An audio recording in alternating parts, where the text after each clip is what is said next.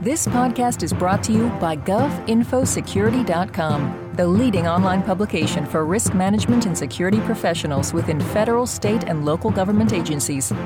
For years, Vermont has used third parties to conduct risk assessments on state government IT. Now the state is moving to conduct its own risk assessment. Hello, I'm Eric Chabrow of GovInfoSecurity.com, and I'm pleased to be speaking once again with Chris Raleigh, Vermont's State Chief Information Security Officer. Welcome back, Chris.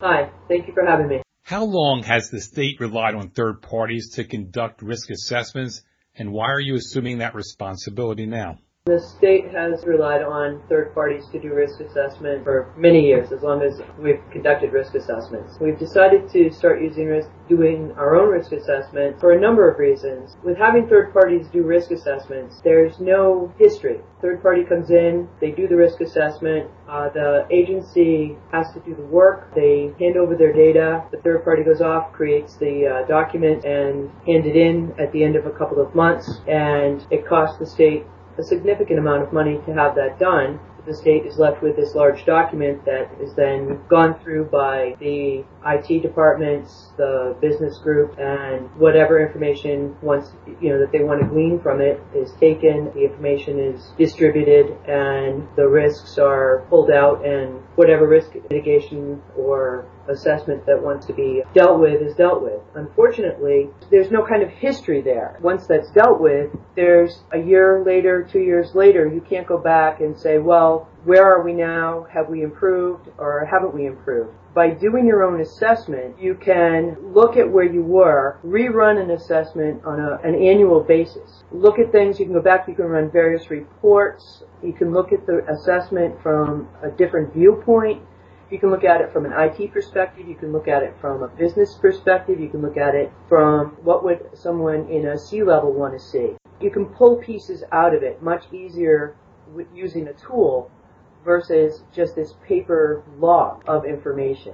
Another part of doing a risk assessment on your own is there's a wonderful transfer of knowledge. By having security work with agencies and departments personally, you can go out and allows the security person or people to interact with agencies and departments and talk about security, talk about different aspects of security that isn't discussed when you have a third party working with them. You can educate people on security, tell them about best practices, tell them about how they can best implement security into the situations that they are working in. And then also it works the other way as well, with having them tell you about their situations that you may be unaware of. So there's a great knowledge transfer that occurs by being able to do an assessment on your own. It also helps to build a great trust base. They get to trust you, you get to trust them. It helps to change the image of security. People look at security as the bad guy. Security is always the one that's telling people, oh, you can't do this or you can't do that, because we are historically the enforcers. It just helps to build a better interactive relationship, especially if you're talking to these people in a working type of an environment. It helps them to get to know you as a person, and it helps to get to know them and help them understand why you're telling them that they can't do things, and it builds that understanding and it builds that trust. When you say something to them about, no, you can't do this, and there's a reason behind it, then they trust the reason. And it just builds a much better collaborative relationship.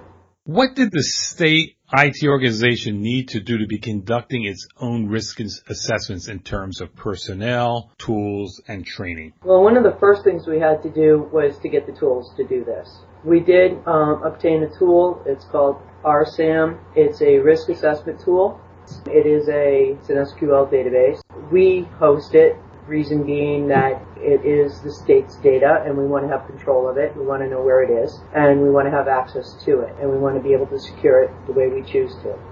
We have built it. We've built the workflow and designed it to meet our specific needs. It's a very powerful tool in that we can run reports on it that we choose to run. We can build it out further than where it is now. We can add things in. We can delete things out. And it can be manipulated in any way that we need or want to have the data entered and extracted. We have started out with pilot projects and working with pilot groups to see how the workflow of the tool is working. We wanted to make sure that it wasn't cumbersome, that the end user was able to interact with the tool easily, that it was user-friendly, and that they were able to go in, do the workflow, that the feedback was appropriate, that to add another person into the questionnaire process was a simple process. We did load it with the NIST 853, which was chosen because of its broad base of questions that were security questions. Training the company itself actually has helped us tremendously with the training process. I've been training people to help train. We're going to be doing a large training program with this tool in the very near future, where we're going to have a whole group of people in and do a large training, and then we're going to be rolling this out statewide in phases. I have a project manager who is also helping with this. I have asked a number of the IT managers to be a part of this project. One of the things that's really important, and it's actually critical, you can't do this without getting buy-in. If you don't have people who are supporting you in other departments, then you're not going to be able to do this. When you mention a risk assessment, it's like going up to somebody and saying that the IRS is going to audit your taxes. And if you don't approach it correctly, it's like saying, I'm going to audit you. And people are like, why? I did everything right. I did what I was supposed to do. I answered all the questions, I think. I gave you all the information, I think. But if you approach it in the right manner and you say, no, this is not a punitive thing. I'm not after you. I'm looking to help you, not hurt you.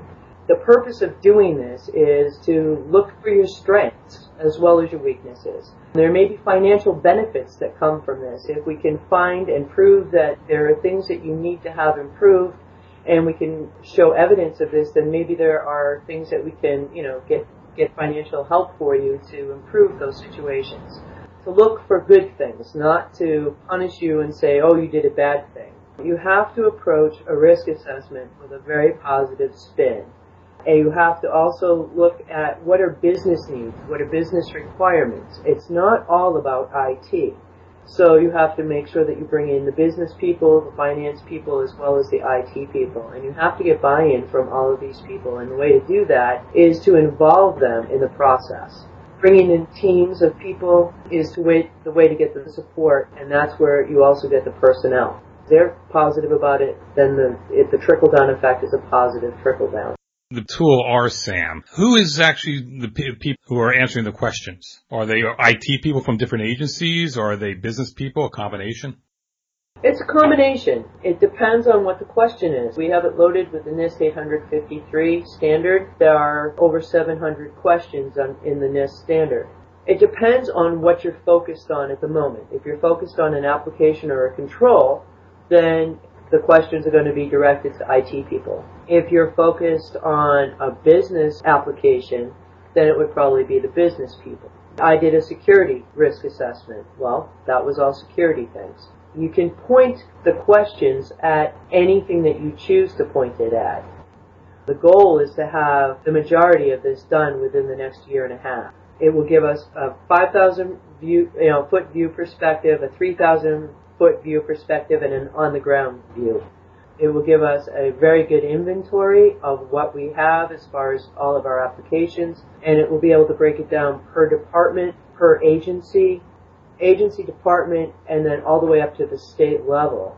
It will give us the different per branch of government as well. So we'll have a really complete risk assessment for the state, and then we'll be able to do it on an annual basis.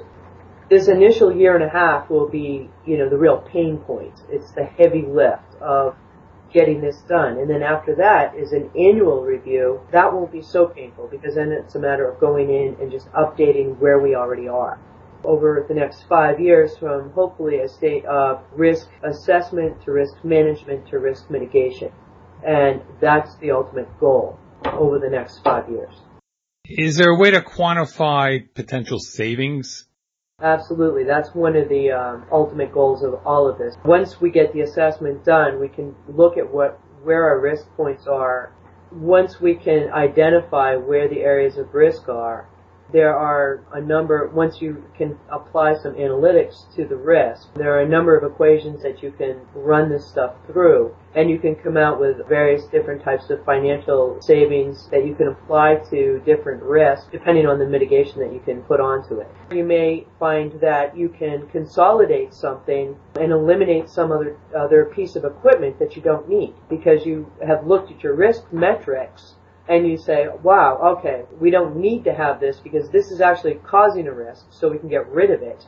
By applying something else over here, we can eliminate this risk, which is a mitigation, which first of all will save money because it gets rid of a risk, and maybe we can put something else in its place over here that ultimately does maybe we can consolidate something to spend as much money. On the business side, there will definitely be some other things that we can look at that will, once you run the numbers through, we can find ways to save money as well. And finally, what lessons have you learned so far from this? I started this planning project about a year ago. One of my major concerns was pushback because of the reputation that risk assessments have. I've worked with a lot of people in the state, and I've done a number of other projects within the state. Everything else I've approached, I do it in a collaborative manner. I don't do anything in a vacuum. You can't. Not in an industry such as state government. So I decided that, the best way to do this would be to approach it the same way I've approached everything else. I brought in as many people as I could think of that would be appropriate to start out with, and this has just grown. I have this training session coming up in a couple of weeks.